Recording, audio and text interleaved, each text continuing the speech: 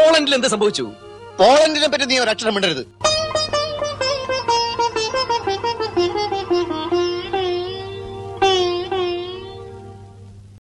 Hey, Catherine.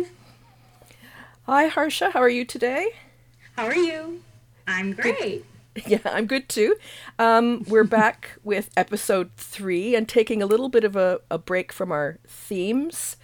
And after the last episode's very wide-ranging discussion about the releases that went straight to streaming in 2020, so today we decided to maybe just do a small wrap-up of 2020 films with a few films that stood out for each of us. Not necessarily the films that might be considered the best of 2020 in some objective sense, but maybe a little more subjective for films that appealed to each of us. Yep. I am going to talk about Varanya Avshimunda, Al-Malu, and Anjan Padina. And what about you, Catherine? For me, here I go trying to pronounce Varane Avashimund, Halal Love Story, which I'll only talk on briefly because we talked a lot about it in the last episode, and I'm going to need help. Pabam Kalariyate. Kalariyate. Yep. I'm getting better. Thank you for your help. So I suggested kind of an order, starting with Halal Love Story, and I gushed a lot about it on the last episode, so it probably wouldn't be any surprise to you or to anybody that it ended up being one of the films that stood out for me in 2020. For many of the reasons we touched on, a little unpretentious film about a community coming together. I loved the cast. I loved the idea of a film within a film. I loved the idea of a community setting out to make a film that adhered to their beliefs and allowed them to see themselves and their beliefs represented in the media they want to consume. I don't think I have to say much more than that. It was a little film that I loved from beginning to end. Yes, it is a lovely little film. Definitely agree. My first film that I chose is Al-Malu, which is actually quite an odd film for me. I actually had very little context about this movie before I actually started watching it. It didn't get a lot of attention from, I think, the Malayalam film watching community, the online crowd, despite it being available on through Amazon Prime. So it was available as pretty early on through streaming. The central theme of the movie is loyalty and friendship. If you haven't guessed already, about Malayalis living in the Gulf, Al-Malu, which means the Malayali. And it's very low budget, but it's got an interesting concept. Namita Pramod plays the lead. She's a finance professional and she's very ambitious and hardworking. She wants to make a good life for herself and her parents. She lives with 4 roommates, a couple of other Malayalis, 1 Filipino. I really like the random bits of Tagalog that were dropped into the movie. We don't get to see a lot of interactions between Malayalis and Filipinos in Malayalam films, despite the fact that those 2 communities in abroad are really intertwined because of the nursing field. And Naina, the character Namita plays, is engaged to this really rich man, but things go badly. She never had a good feeling about this guy, but her friends and family were like, he sent his dad to talk to you to make the proposal, so he's really genuine about it. And she gets over her bad feelings to commit to this guy, but then he non-consensually records her changing clothes in some sort of state of undress, and then he tells her that he's actually engaged to this Malayali heiress in Dubai, just like his family. He says he wants to keep seeing her, as a like an extramarital affair, and she gets very upset and she breaks up with him. And then he threatens her with the video he had recorded of her. And the secondary lead is played by this new actor. Never seen him in anything before, Fariz Majid. He plays Shri, who's just arrived from Saudi after Naina's engagement breaks up, and he joins as like a junior to her in her company, and he's terrified of women. So she's kind of his boss, and he's terrified of women, even though like all the girls in the company think he's cute and are trying to get his attention. Naina had to take a mental health break from work after her engagement, and she starts taking some meds for anxiety, and so she starts falling behind in her work. Shri steps in to help cover for her, and they become friends. And I think his nervousness about women and like her as a boss makes her feel safe with him in a way that maybe her ex-fiance had kind of violated her trust. So she has a hard time trusting men. She lives in an apartment with a bunch of other bachelors, and in a flat that's owned by a married couple who are expecting a child. So these bachelors kind of form an extended family around them, and Shri invites Naina to become a part of this this extended network of found family as well. The tail end of the film explores why Shri's so scared of women, and it reveals to us what exactly went down with Naina and her ex-fiance, and how she gets back at him. It's a weirdly directed and paced film for the kind of substantial story it's telling, right? It is, and you're right. It was a film I probably wouldn't have got to it because I had decided to go down all of the list of things that I could find on streaming. There are some. I mean, it's obvious that it's a bit low budget, and some of the choices are made by that. But that's, for me, that's not enough to ruin a film. I do like some of the things that it does. I like the ideas of, their various found families, which I guess happens, with people living in the Gulf, because you're away from family. So you build these little friendships that become kind of like family groupings. I like those kind of things. I did wonder at times if the film wasn't sure exactly what story it wanted to tell, particularly in like I didn't find Shri's story as well developed as I might have, and there's a very odd song near the end of the film where Lal comes in to play a priest, and I know when I wrote a review of it, I was sort of torn because I like wedding songs, and his message is actually very uplifting, but it was a very odd choice at that point in the film. Yes. So as I was watching this, I was like, this movie was clearly made for the guy who plays Shri to get like some sort of starring role. This wasn't like made because somebody. I mean, like, I'm sure the scriptwriter or the guy who came up with the story was like, I want this important story told. But the fact that it was developed and got made was solely because Fariz Majid needed a starring role. And I did look it up, and so the producer is somebody called Sajil Majid, we assume a relation, and the actor who plays the terrible ex-fiance is Anoop Majid, so we are assuming another relation.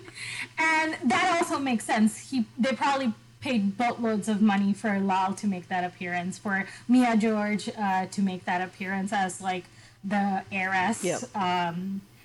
And yeah, obviously, Namita Pramod got paid tons of money because she never acts in most like movies like these. She usually plays like the girlfriend or something in like high budget movies. And at one point, the film sort of tries to turn itself into a thriller as well. There's a woman, yes, the friend who ends up dead, and it like there's the mystery around that and solving it. And I sort of felt at times it was trying to do too many things rather than focus on the one story, and maybe making some of those things a little, I mean, And yet I didn't, it. I wasn't offended watching it. I mean, that sounds like a terrible thing to say. Like some films make me incredibly angry.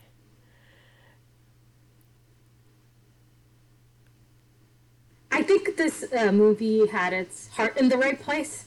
Yes, I agree. The morals it espoused were correct. Like for it seemed it aligned with my morals. That women shouldn't be blamed for living their lives, and that's kind of the speech. I mean, like Law literally like gives a speech about it at Yes. the end of the movie.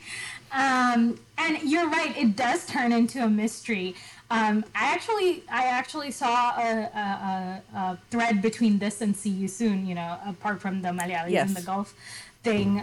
This is not a computer screen film, but the way the mystery unravels is also told through technology and what happens on your phone and computer, things like that. I remember talking to a screenwriter who works in Hindi films in like 2010ish, 2011, and I remember him saying that like MMS films like Ragini MMS, Love, Sex or Dhoka, or Chapa Kurishin Malayalam were boring at that time, but we're seeing how the idea of technology revealing some deeper truths about us as people is definitely something that has kept evolving, and we're seeing some interesting things happening. Yeah, as you said, it was an interesting watch for me. It was the ending song was weird, but the actual like conclusion of the movie was satisfying for me. Yeah, And I agree. I yeah, agree. and spoiler, so anybody who wants to watch this can stop now. So Shree's fear of women is traced back to a childhood sexual abuse by a family friend of his, and this is the second time in movies that we're seeing boy children, like boys who were subject to sexual abuse as children. After Kure, talking about like the sort of long-lasting effect on their lives, and this will come into play later when I talk about one of my other movies. The way Malayalam cinema isn't afraid of touching childhood sexual abuse anymore. Yeah, I'm not sure I enjoyed as much how it was handled. I think he got short shrift a little bit in but I do think it was really interesting that they decided to raise that as one of the issues that this film deals with. And I think part of it was, well, yes, I think they wanted to address this as a serious issue, but I think they also wanted to justify the reasons you would separate from your family of origin, and decide that their opinion of you doesn't matter, and that your found family is actually can be enough, and you don't need to make yourself less to be accepted by your family of origin. So I think we'd both recommend that people take a chance on it with, a few not misgivings, but going in with the idea that it's a film that has a certain direction it wants to go in. It deals with certain issues. It's a platform to launch the actor Fariz Majid. playing Shri. Yeah. We don't know his name, but we keep reminding ourselves. At some point, we're going to Catherine? talk about. I can't see your face at all. The mic is covering it. Sorry.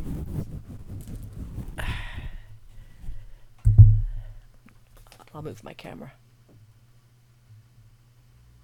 Is that better? Is that better? Oh yeah, it's a little better. Here, let me turn the mic. No, that's going to cover me up more. No.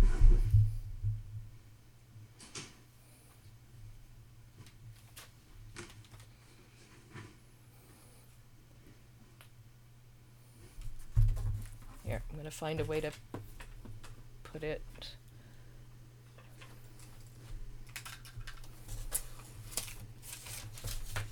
Is that better? Yes, I think that's typically where you have it. Okay. So I think we're done with Al Malu. Yes.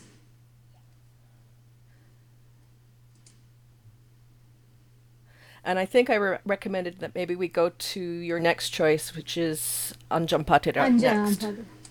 Yes. So the next film I wanted to talk about was Anjam Padra. This is a directed by Mithun Manuel Thomas, the guy behind the Odd franchise, as well as he wrote one of my favorite Malayalam films of all times, Om Shanti Oshana.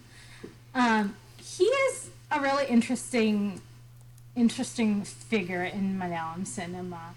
He does come out with these unexpected stories, you know, like going from like Om Shanti Oshana to Ada to Anne Maria Kalipilana, which is also about like a little girl, and Alamara, and now Anjam Badra. It's a full on like thriller following a serial killing in the city of Kochi of police officers. Um, Anwar Hussain, which is played by Kunjako Balaban, is he's a clinical psychologist, and he wants to become a criminal psychologist. So he's doing his PhD, and he wants to get some fieldwork experience. So he gets in touch with this police officer who is played by this guy who's become a stalwart of playing this kind of characters, Jinu Joseph. He Jinu Joseph plays an ACP called Anya, and they have like a big brother little brother relationship, it seems, and Anwar really trusts him. So ACP Anil kind of brings him into this. Calls him in because there's been a murder of a police officer after he went missing for a day or so, and says that hey, you can get some experience for your for your field work, and this turns into a serial killing that is called the Nidhi Devata Kolapatangal, which means the lady, the goddess of justice murders, because the killer leaves a Lady Justice statue at each of the with each of the bodies, and instead of like Lady Justice being blind, she has very deep defined eyes, and she has the face of a Malayali woman rather than a Greek woman, as they emphasize in the movie. And some of the other characters are this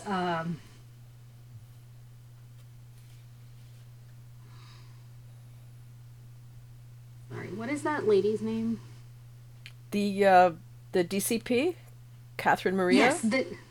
Yes. So Unimaya Prasad plays DCP Catherine, who is like the boss leading this investigation, and she is under a lot of pressure from the Kerala police to find the people who are murdering police officers, and she's kind of keeps coming up at dead ends, and they keep losing. By the time they've lost like 4 police officers, they're taken off the case, and like a new team's brought in to investigate. And so then Anwar starts investigating on his own, and he finds that there's actually a secret that DCP Ano ACP Ano has been keeping from him, and that there's actually like something that ties these serial killings together, beyond them being police officers. I actually, this was a film I actually got to see in the theater because it came out early enough that the group here that organizes these things brought it in, and I really enjoyed it. And it really was a departure for Mid and Manuel Thomas, and I like that. I like a filmmaker who wants to take chances or move in different directions or try something different. I also, maybe we can talk a little bit about Kunchako Bobbin, because I find his career and how he's sort of rebuilding his career after taking a break for a while and trying to shed the whole chocolate boy image, which I've read he's never been comfortable with. But I really sort of thought this was another interesting choice for him. Yeah, I mean, we haven't seen him play too many. We've not seen him play serious people, but he's one of those actors who's never played a cop. I don't think he's ever played a cop. I can't remember now. Now, people, please correct me if I'm wrong, but typically playing a cop is like something that like Malayalam movie actors just do because it's part of their like repertoire of roles. But I don't think he's ever played a cop, and this is like the closest thing he's done to being a cop. No, I think you're right. I think you're right. I mean, I can think of Niven Pauly has played a cop. DQ Prithviraj is always playing a cop. Dulquer has played a cop. Yeah, it seems to be some kind of rite of passage. You have to have the tick the cop box off your resume. Even Jayasuriya, who's like a contemporary of Kunchako Bobbins, has like played a cop. Yep. He's too soft in a lot of ways, so it makes sense that he plays like the cerebral type of investigator. And the movie kept comparing this to actually less, not very much to this movie's favor, is Munarita, which is about another potential serial killer. And, the whole going into the jail to talk to a serial killer or guy who's been accused of serial killing. I found the fact that the acting was very stilted in this movie and stiff. Like, they couldn't, like, everybody was like, we're playing a cop, so we're all gonna be like, we're gonna act like this. We're gonna act in like this very stuffed way, and everybody's tense all the time. But like, especially the actress playing Catherine Maria, I felt like she wasn't served very well with the dialogue she was given, because all she had to do was like reprimand her subordinates, and I felt like I wish like we had a little more insight into her personal life. We got some insights into both Anwar's personal life, and we got some insights into Anil's personal life, but it was interesting that she never got, as the senior investigator, some sort of context to her. One of the things that stood out for me, though, was that little cameo by Indrans as Ripper Ravi, where he's going I thought down. it was so good. My only frustration was that much of that interaction was not subtitled. Ah, okay. So I didn't watch this with subtitles at all. I watched it on MX Player, and it didn't have any subtitles at all. I mean, I got enough of it to realize how truly terrifying that character is. I'm constantly amazed at Indrans, who can come in and do something like this, and just make. I think that was the most impactful character for me in the whole film. He was truly creepy.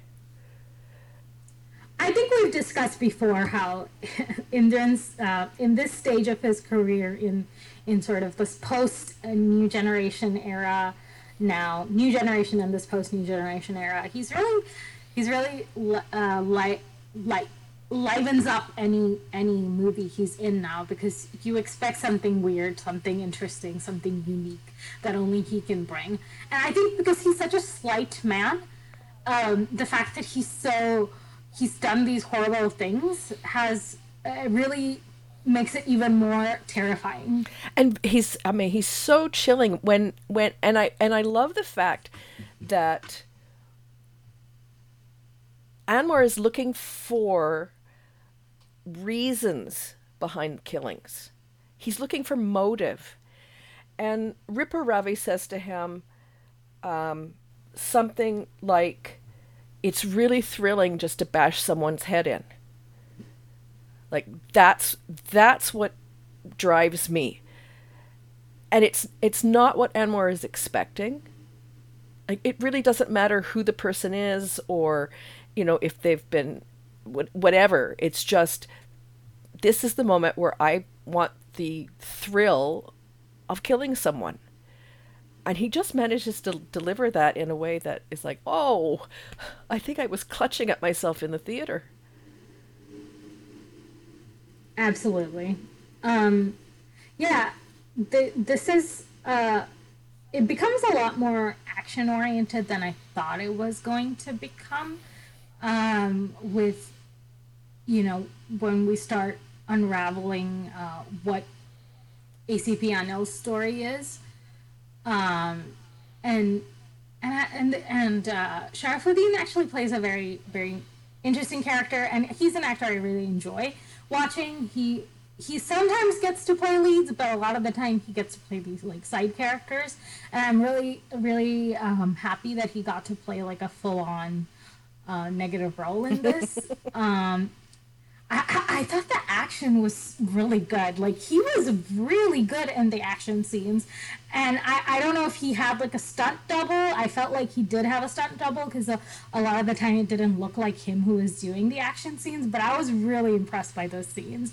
And it like there, it felt very physical and like real, in a way that I haven't experienced a lot of Indian cinema doing action. Like, typically Indian cinema's action is like dishum dishum, and like, it's typically Hong Kong cinema that does action really well.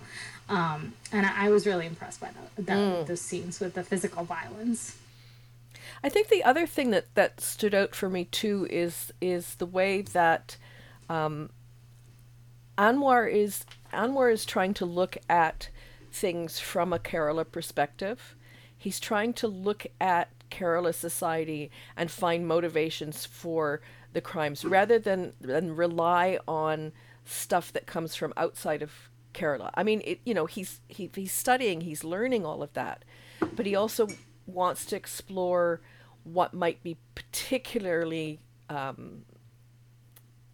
Kerala in the crimes that he's looking at. Yeah, I think part of the thesis of his whole viewpoint about crime is that it's a product of the society that it's happening in, and he says that he's giving a lecture at a college that his wife teaches at. She's in psychology too, and he says that instead of looking outside, look at Dr. Benjamin Lewis, who is Sharafuddin's character. Look at his writings about crime and serial killings, and you might have a better understanding of what's happening here. And I think that's kind of I would say that if there's a conclusion to this, is that crime is kind of a product of the society it's from. And I will say, this is another movie. Once again, there's child sexual abuse. But what I've found is that still, in a more progressive era where we're comfortable talking about childhood sexual abuse, we're finding that when girls get sexually abused, they think about the impact on their family and society, which is what this movie is about. But when boys get sexually abused, we only think about the impact on them as individuals. I was really disappointed that I didn't want to know about Rebecca, the child who is sexually abused in this movie. I didn't want to know what I didn't want to give her a happy ending, or anything like that. and I was actually relieved that they didn't like at the end they didn't pan out to show Rebecca with her child like raising the child and stuff like that. They didn't give it like a happy ending. But I did want to know about it as an impact on her as an individual because we see the impact on her family and on the larger society that where this crime has happened. But we never get to see how did this affect her development.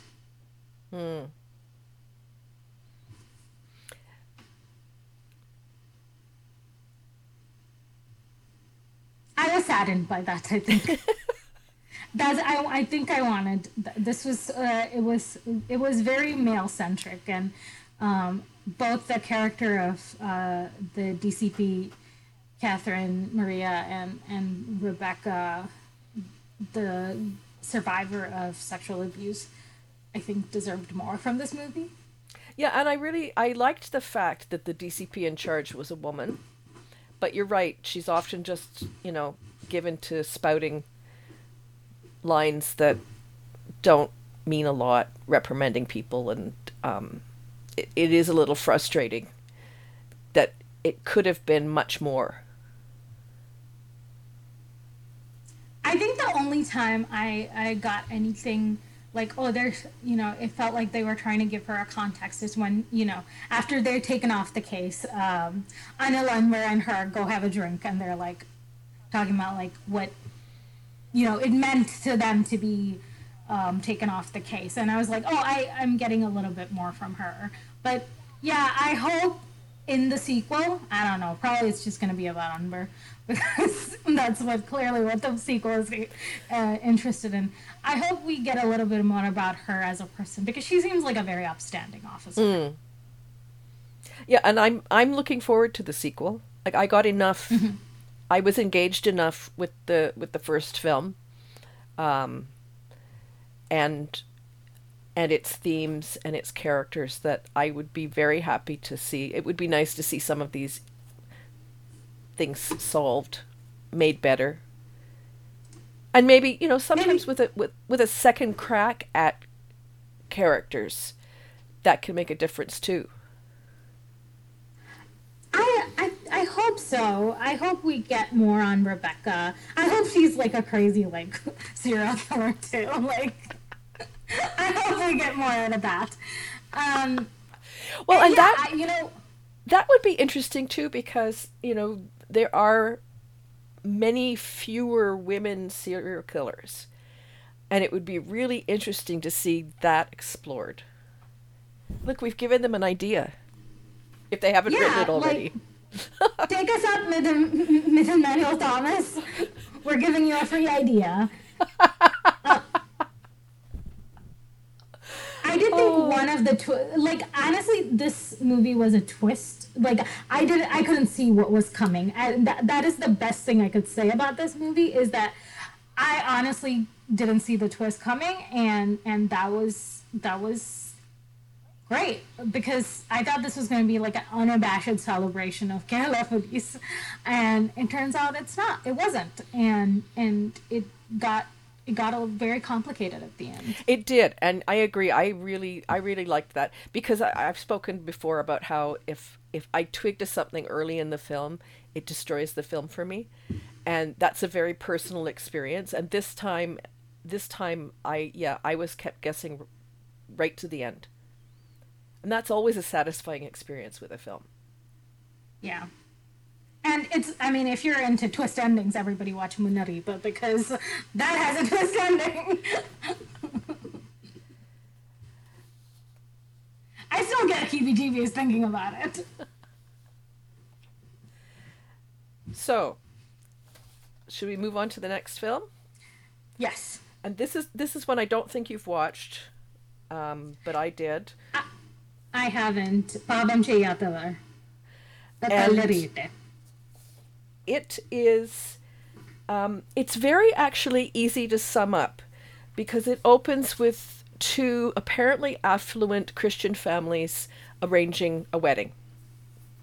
And the one family that's at the center of this, with the groom's family, is talking about they're going to host the betrothal ceremony and celebration afterwards, and the bride's family is going to host the wedding. But for their family, they want to they talk about setting a good example, because poor people will follow rich people, and if rich people do things in a way that's too extravagant, then poor people will try and do it, and that's not good. So they've warned the bride's family that it's going to be a much lower key event than they're expecting, and they can do whatever they want with the wedding. But we discover, after the bride's family leaves, that the reason they are arranging this marriage is because the bride's family is very wealthy, much more wealthy than they appear to be. And the groom's family is desperate for money. Mm-hmm. So and it's quite funny, the minute the bride's family leaves, they all run for the briefcase with the money, and the one, he's not the eldest brother, but the one brother who is acting as the head, Roy, played by Vinay Fort, he's the one sort of managing the money and doling it out to people and juggling all of these balls, because they've got to pay for the betrothal celebration. They've got money lenders that they have to pay off. And we're talking about the dowry that the girl's family gives. Yes. The boy's family. Yes. So then the rest of the film is pretty much set with the betrothal ceremony in the church and the celebration afterwards. And quite honestly, it just completely devolves into chaos. The title of the film is, in English, is He Without Sin, who Let He Without Sin Cast the First Stone. And the backbone of this film it's kind of the 7 deadly sins plus the 10 commandments and the breaking of the 10 commandments. And every single person in this film is someone who is sinning or has a secret or indulges in behavior that really isn't terribly Christian. But we don't know that with everyone. It's just this slow, over the course of the film, this slow reveal of each person. And it's a very big extended cast, because it's, families and friends. And the groom at some point is actually shown to be more obsessed with making the wedding videos. And he and his crew are constantly in the background shooting these wedding videos. And that it becomes quite key, because one of the cameras they have is a drone camera. So the drone camera goes around the celebration and reveals things that people probably wouldn't prefer to have revealed. There's the bride, as we discover, the bride doesn't come to the meeting between the two families. And when her family offers her phone number to the groom, the older brother says, no, he doesn't need that. They don't need to meet. His motivation is to keep everybody apart so that he can get the money and deal with it. And they even sort of tell the father of the bride that, here, this is half the dowry, and we expect the other half of the dowry the morning of the ceremony at the church. And if you don't send it, groom doesn't show up. And I don't think they really believe him. But then they're in the church wondering, well, where is the groom? Where is the groom? Well, they're all sitting at home waiting for the money to arrive in the bank account. And then they go to the church. And then they discover that's when they meet the bride. And it becomes quite apparent that the reason they were very willing to, not ask too many questions in setting up this marriage is that the bride has some mental issues. Mm-hmm. She's very, her father says we've spoiled her and she's mischievous, but it's really beyond that. She has no filter. The actress who plays her, Shanti Balachandran. Yeah. This was a line that could very easily have been crossed and ended up dreadful. but she never crosses that line. But she's always sort of she's the the eldest brother in the family spends his days smoking marijuana and listening to jazz music, and he's the one who hires the band, which is all this like loungy jazz music, and everybody's complaining about it. But she gets them to play more upbeat things, and she starts dancing, and she never stops. And then they make her to go to take the pictures for the album, and she's getting the groom to piggyback her and to to lift her and carry her, and she's really wild. And she's very funny. But at that point, the parents are standing there watching her behavior, and the father says, "What's going on with her?" And the mother says, "Well, you know what she's like." And the father says, "I do, but this is much worse than she usually is." And the mother says, "Well, I forgot to give her medication." So at some point, they have to call her doctor in to give her medication, and everything just sort of devolves into chaos. There's a hysterical character. I have to look it up. I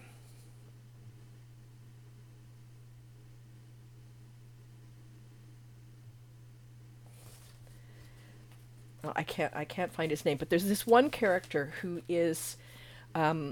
works for the catering company that they've hired for the celebration. And when we first meet him, he's sitting out the back, supposed to be washing dishes, and he's listening to some old Malayalam movie song, and he's very mopey and melancholy. And his boss comes out and says, "She left you 12 years ago. You have to get over her." Like he's been perpetually depressed about this woman who left him.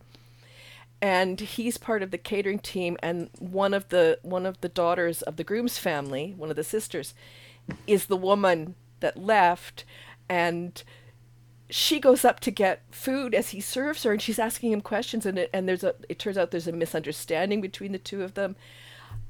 Like the whole film is like this, with these little details in the background, secrets that get revealed.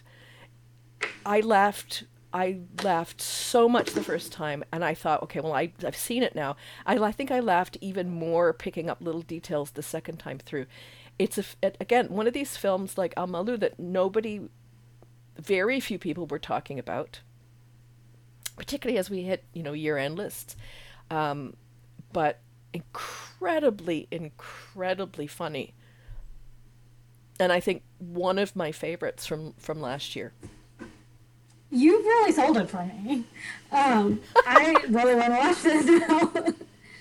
I will say one of the cast members is Alencia Le Lopez, and he's had some sexual harassment allegations against him. So, be warned for people who want to avoid movies with problematic people. That's actually here. I will give a spoiler. He actually plays a man who turns up at the celebration, and they're all being very polite to him because he's arrived. He's obviously a guest, and yet they can't place who he is. And they're part of the thing that's going on is they're trying to figure out who he is, and he reveals that he's actually the father of the groom. And it gets worse. It gets worse because he was the former parish priest in this parish. Oh, God. And he's come to the wedding to blackmail the family. Like, his character is really skeezy. So yeah, it's just one more of these things and the whole idea is this exploration in a very dark and funny way of people's moralities, and but by the time we get to the reveal about his character, and he's like a priest who's been defrocked because he's terrible. He's a terrible character. So yeah. So we've got 3 priests in a row. At least 2 of them are creeps or terrible people, And we got two drones, like in these last two movies, drones that uncover things. We got a lot of binding themes this year. But that leads us to our final film. I don't know about you, but I think this was probably my favorite film of the year. It was just pure joy. It was really fun and everything we needed during a pandemic. So the last film is From Netflix, Varene Avishimunda. directed by Anup Satyan. At some point, we're going to talk about nepotism, film families, and one of the things that strikes me about this film is Dulquer's first production from his production house. And I've mentioned before, I think he makes sort of interesting choices in connecting himself with friends and sort of families in the business for his productions. So you've got, Anup Satyan, the son of Satya Nantikat. You've got a whole range of you've got a whole range of people involved in this film who have connections to other people, and yet everything about this film works. Everything about this film, you don't feel like people are just getting by on their connections alone. I think, except for Shobana, who we've not seen in a little bit, this, I think in a different industry, in a different film, they could have spent a lot of time revisiting their fathers or mothers movies back in the day and like making references to it constantly. Like that would have definitely happened in a film like this in Hindi, probably in Telugu too. Well, and actually, let's start by getting you to give a little summary of what the film's about. Sure. Yeah. So this is about a bunch of people who live in a society, in a flat, in a building in Chennai. The lead is played by Kalyani Priyadarshan, who is this young woman raised by a single mother, played by Shobana. They just moved to Chennai, and Kalyani's Varane Aishamunde means groom wanted, and Kalyani's character Nikki is very insistent she will only have an arranged marriage because her mom had a love marriage and she got divorced from Nikki's dad. So she says she's very insistent that she's decent, quote unquote, and that she will only marry somebody who's been arranged. And so the first, there's this whole her developing a relationship with the guy she's met on one of the matrimonial sites, and then we're at the same time we're meeting everybody who lives in this building, including Dulquer's character who's like a young man with, we think we're led to assume, his grandmother and his younger brother. There's Suresh Gopi's character. He's a retired military guy who's all alone and has a bunch of anger issues, so he doesn't get along with everybody else in the building. There's the lady who comes to do cooking and cleaning for people in the building. There's other laborers and their families who live like on the top of on the terrace in a little like one room shed or something, and there's a bunch of there's people who own other flats in the building who also live in the building, like a Tamil couple. So basically there's a bunch of Malayalis, there's a few Tamil people, and that's what the story revolves around. Dulquer has his girlfriend at work, and she's kind of playing him. It seems like she wants to move abroad and he doesn't want to, so they're always fighting about it. And Shobana and Suresh Gopi's character obviously form a connection, because he starts going to like the to anger management sessions with a therapist, and so he starts to form a connection with her, as two single older people. I love this film. I love this film so much that I can just gush, and I want to explain every little nub of it. I mean, I adore Shobana. Yeah, I mean, this the biggest selling point of this movie is Shobana. And they make this joke that everybody says, "Oh, she looks like the actress Shobana," Shobana, yes. which is cute. You know, they don't overplay it too much, but it's really cute. The other thing I liked about this was Suresh Gopi playing against type, because I think Playing into his type and then against type. yes, because he often plays, these, heroic policemen, or, vigilante lawyers, or military men, and, you know, as very much as hero films.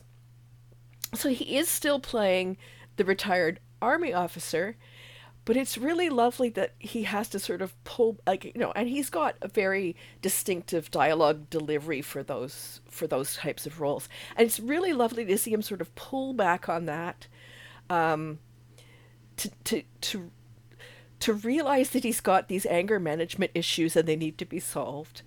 I love the moment where the therapist says he needs to get a pet and suggests a fish. So his friend takes him to the pet store and gets the fish, and he's looking at the Doberman.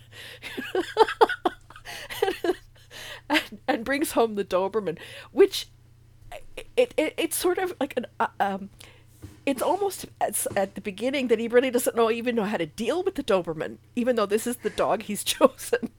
And everybody else has to give him advice about what to do with the Doberman. But I really loved that, as you said, playing to type but also against type. I also like the fact that here we have a mature couple entering into a romance. And how that, I think Nikki, the daughter, reacts in a way that's probably very expected. She's, and because her relationship that she finally feels is going to be arranged with the chocolate maker, and it ends up broken off because he can't accept the fact that her mother might have another man in her life. I think her reaction is quite what you would expect in that situation, and the relationship between mother and daughter too. I mean, they're sort of, Nikki at moments tries to find the thing that's the most hurtful to say, because she's hurt as well. Yeah, I just liked that a lot of times you see single moms in movies and they're just like hopelessly devoted to their children. And fair enough, a lot of single moms are hopelessly devoted to their children. But I just really like that Shobana's character was a woman who was just, she was on her own journey, like that was Yep. independent of her child. She's teaching at the French Alliance. She's got her own. She's learning dance, or she's still practicing dance. She's singing, and she's not wrapped up in this whole arranged marriage business that her daughter has going on. She's supportive, but Yep. she's not like wrapped up in it, and it. I think we get the idea from her cousin who comes to visit her all the time that she's always been like this. She's always been an independent woman who's done her own thing and made her own choices and taken, she's not apologetic about it.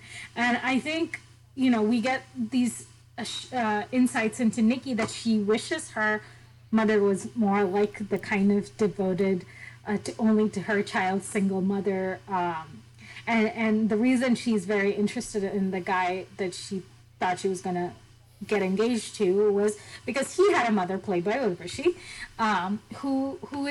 who is the very motherly, doting type of mother, and I think it's actually like, there's a lot of playing to type and playing. Because we do get that image of Shobana as like this kind of single woman who's been doing her own thing her whole life. She has a daughter, and we get like Instagram stuff about her, but I don't, Shobana has never portrayed herself as that kind of like, I'm just going to be a housewife, that kind of person. And, and Urvashi's always had that little more like a homemaker vibe, even though, she's had her own interesting life. She's certainly not just a doting mom. So there's a lot of playing to type for the older actors. And Urvashi's character, even though she is more the doting mom for Nikki, she's a dentist. She has her own profession. She's a dentist. Yes. And when the relationship is broken off, Nikki says she's actually more sad to lose his mother. It's a really lovely character because she comes to see her to tell her that she shouldn't marry her son, that her son is more conservative than even she realized, and Nikki would be very unhappy. I was sort of blown away by that. Like, she's not being mean. She's like, I'm looking out for you because I do care about you. Yes, we talk about how, in Anjam Padre, despite how often Catherine Murray is on screen, we get no insight into her as a person. But in this, Urvashi's not on screen that much, but when she is, we get so much insight into her as a person. She's in her dental practice. She's with her patients. She says get some insight into her marriage, saying, he's more like his dad than me, and we get that it's not probably the happiest marriage, and it's a really good example of how doing more with less. Yes, exactly. And I mean, I'm always happy when Urvashi shows up in a film as well. So it's like just another extra bonus, an extra layer that this film gets. I also like the fact that even for Bibish and Nikki, it's they get to know each other because they live in the same apartment complex. And it's only until very late in the film where they form a relationship. Up until then... go ahead. No, you go ahead. Oh, well, it was interesting that we see that they're becoming their friends and that they're getting closer, but I think it's only when like Shobana's character tells Suresh Gopi's character, I think Nikki and Fraud are dating. They're like, oh, right, they are. We just all this time they're standing together. We didn't realize. I mean, we could have realized because there were two young people in the building, but we could have also just been a friendship. But yeah, it's her mom who's like very chill with it, and so yeah, I think they're dating. Also, the scene where Nikki meets the major to talk to him, and it's like she's got this acceptance about the potential relationship between him and her mother, and she's sort of asking him, "Do you drink? Do you smoke?" She's sort of vetting him a little bit. Right. She's decided she's going to be her mom's, the elder in the family to arrange the marriage or to figure it out. As you mentioned, the dog thing, I liked. I got a dog. I mean, my family's got a dog recently, so I just know how much more people talk to you if you have a dog. And the fact that the kids wanted to come meet the dog and that he just started being more social because he had a dog it's very, we don't talk about dogs in Malayalam cinema at all. So I was really charmed by that. And I loved the fact, I mean, we come back to found families again. And people who live in this complex. What struck me was that doors are often left open. People come in and out of their homes. People talk to each other. People gather, in front of the apartment building and talk about things. And I can see how sometimes that might be, a little problematic because everybody is in your business.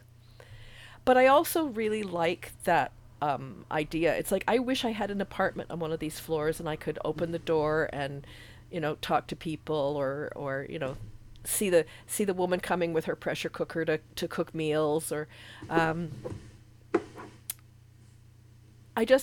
really loved the relationships that kind of developed out of between all of these people living in this complex. I read a review that from I think I don't know if it was by the Drungan or some other Tamil reviewer who said that this Malayalam cinema has captured Chennai life more than any Tamil cinema, and I agree. It has a great sense of rootedness and a sense of place. Um, you know, I think even I know I've never lived in Chennai, but I know about the French Alliance in Chennai.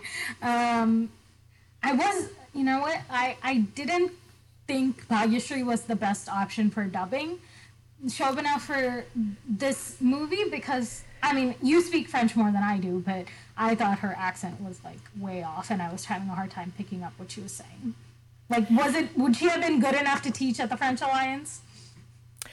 That is a question I sort of batted around in my head because obviously the three teachers who interview her at one point are very fluent or sound very fluent.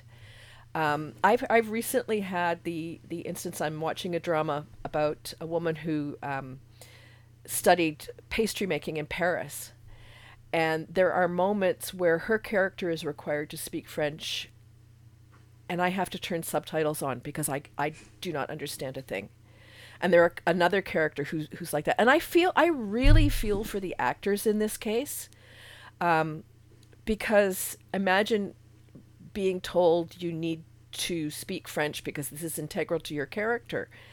I do think the French is not bad. I could understand what she was saying. It sounded, you know what? It sounded to me like how somebody who's had to learn French as a second language to use it for a job rather than somebody who learned French out of passion like Shobana's character clearly did. And yeah, it was very functional. The French was very Yes. functional. Yes. Yeah, I think that's a very good way to put it.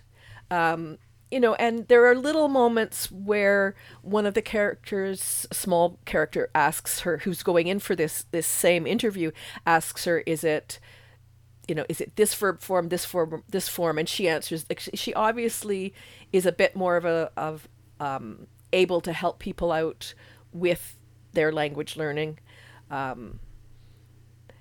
Probably, if we had to see her really teaching, I might have been a little more critical. But certainly, yeah, I think it's functional. I can understand it. I wish Shobana would dub for herself. She's only done it once. I wish, yeah. That would I think Shobana could have made a better effort learning French, I think. Just because, if you're dubbing for yourself rather than somebody else, you would have made more of an effort to, like, get the accent right. But, I think at this point, Bhagyashree's voice has so intrinsically been part of every performance Shobana has had that I assume filmmakers think that people wouldn't be able to, like, people would feel off listening to another voice coming out of her. Plus, I Shobana love her voice, though. She speaks in heavily accented Malayalam. Like she has a strong Tamil accent when she speaks in Malayalam. So that is probably the one thing holding her back. Yeah, I was wondering about the decision to always have her, but then there's that thread in the film Salt and Pepper, where the character who's the dubbing artist complains, why do you hire these actresses from outside of Kerala just because they're pretty? Why don't you hire someone who can speak the language? Although that would put her out of a job. Yeah. One other character is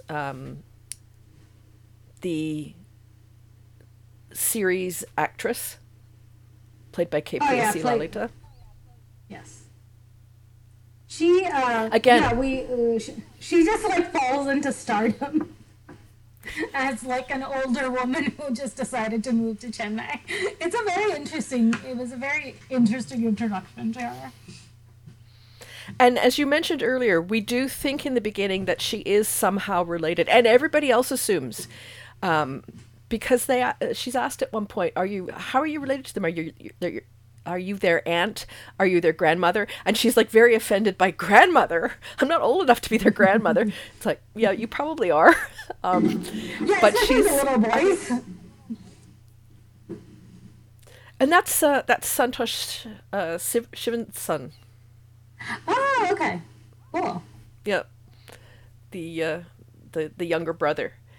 But yeah, I mean, just the fact that she was in a What's Up yoga group with their actual aunt, and just decided, well, they need someone to go with them. I could do that. Like I love some of the agency that particularly the older women are given. Absolutely. I think that was very refreshing. We honestly, because it's true, a lot of women are now alone after they've been widowed and their kids are abroad or something like that. And yeah, it's very nice to see them just, going about their lives, doing their own thing. And have you seen the movie Puduputam Kale on Prime or Netflix? The one with the little anthology series. No, I haven't. Okay, so for me, in a lot of ways, this movie, because I watched Puduputam Kale first, this movie felt like a continuation of the first short film in that, which is by Sudha Kangara. It's Ilamai Ido Ido with Jairam and Urvashi and Kalyani and Jairam's son, Kalidasan. So in a lot of ways, this is, you can take that idea of older people finding love, having agency, in when their kids are grown and all their responsibilities are done, and it's good that we have that like these older actors are playing their age instead of insisting. Oh God, on, yes. I mean, Moana and Mamoudou are never gonna start playing their age, but it's good that like sort of these B tier heroes are allowing themselves to age on screen.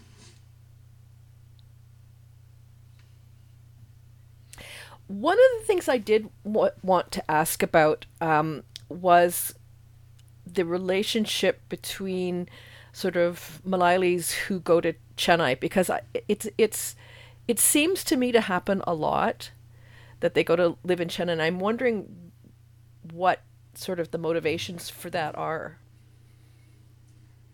To be honest, I don't know a lot about Chennai. It's one of those cities Malayalis move to that I actually don't know much about. Like I know about Bangalore, and I think it's because I think Kochi is still not that big a city. Chennai, like Bangalore, like Dubai, is the three big cities that Malayalis get out to live big city life, and to have these dynamics that you only find in big cities. And this is, once again, a sort of, when you talk about found family, you also have to think about why it's okay to reject your family of origin. Like the fact that Nikki kind of rejects her grandmother because she thinks her grandmother doesn't like her, and you kind of get the feeling that, like, her mother is not a typical, like, stereotypical Indian mother. Her grandmother is not a stereotypical doting Indian grandmother, and she's kind of stuck in her ways and doesn't want to compromise with her granddaughter. And yeah, you kind of get the feel. This is another movie that underscores that you do get to choose your family. and you don't need to make yourself less to be part of your family of origin, or the guy you married and was abusing you. Yeah, it does, and it is a good device to, because if you pull people out of the place they come from and put them in a new place, it does allow you to start exploring some of those issues, kind of a fish out of water, fish out of family thing. Yeah, and creates, I mean, as you said, it creates a greater sense of agency about making choices for yourself rather than doing what your family, immediate and extended, wants you to do. I mean, we just talked about Pavam Cheyatavar Kallariyate, and how that is very much embedded in the extended family, and how, you're kind of forced to go along with what the extended family wants, while people who are on their own out in the world living in cities get to choose their paths a lot more. And we're going to talk a lot more about this the next episode, I think. City life. So, I mean, I guess that's a pretty good place to wrap up. I think our choices for the films that we found interesting or impactful probably are a little bit different from the mainstream, which is good. Yeah, it's a new set of movies for people can look at, except for Varani Afshamunda. I think that's one of those movies that everybody liked. And everybody should universally watch. Loved. Yes. I mean, I've seen it like 4 times already, and I don't tire of it. Like, sometimes I watch a film and I'm like, it will be like pulling teeth if I have to watch you again. But this film is just so delightful and joyous and refreshing and interesting that I would happily watch it again and again. Yeah, I will say the Malayali organization in Chennai in this is like the doctor has a big role in it, and the fact that he just kind of like pushes Suresh Gopi into like because he climbed Everest or something into like becoming being the chief guest at their events is very funny. And Malayali associations are like that. They kind of bully you into doing things. Any Malayali who's lived out of Kerala knows that these associations are very function like that. Yeah, I've seen that from outside. But I mean, again, that's something having been an expat, I can understand that a little bit. How you want to cling to a group of people because it's actually very comforting, and then the group dynamics kind of take over at some point.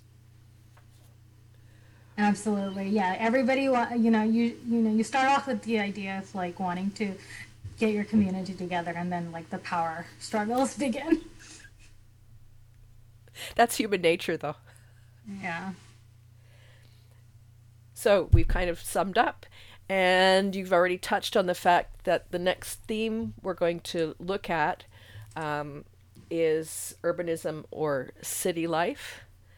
Do you want to mention the films that we're going to look at? Yeah, we have chosen a couple that we think highlight city life as shown in Malayalam cinema. Helen, Bangalore Days, and Bedi Varivada. I think they're all 3 different kinds of films, and I think they all have something different and interesting to say about city life. So let's hope people are interested to come back and take a listen and see what we have to say. That's right. All right, take care, Catherine. You too. Bye now. Bye-bye. Thanks for listening to the Poland in Empathy podcast. If you like what you're hearing, remember to come back for our next episode and share our podcast with your friends. If you'd like to connect with us, you can email us at polandinempathy@gmail.com or reach out to us on our Twitter feed @polandinempathy. See you next time.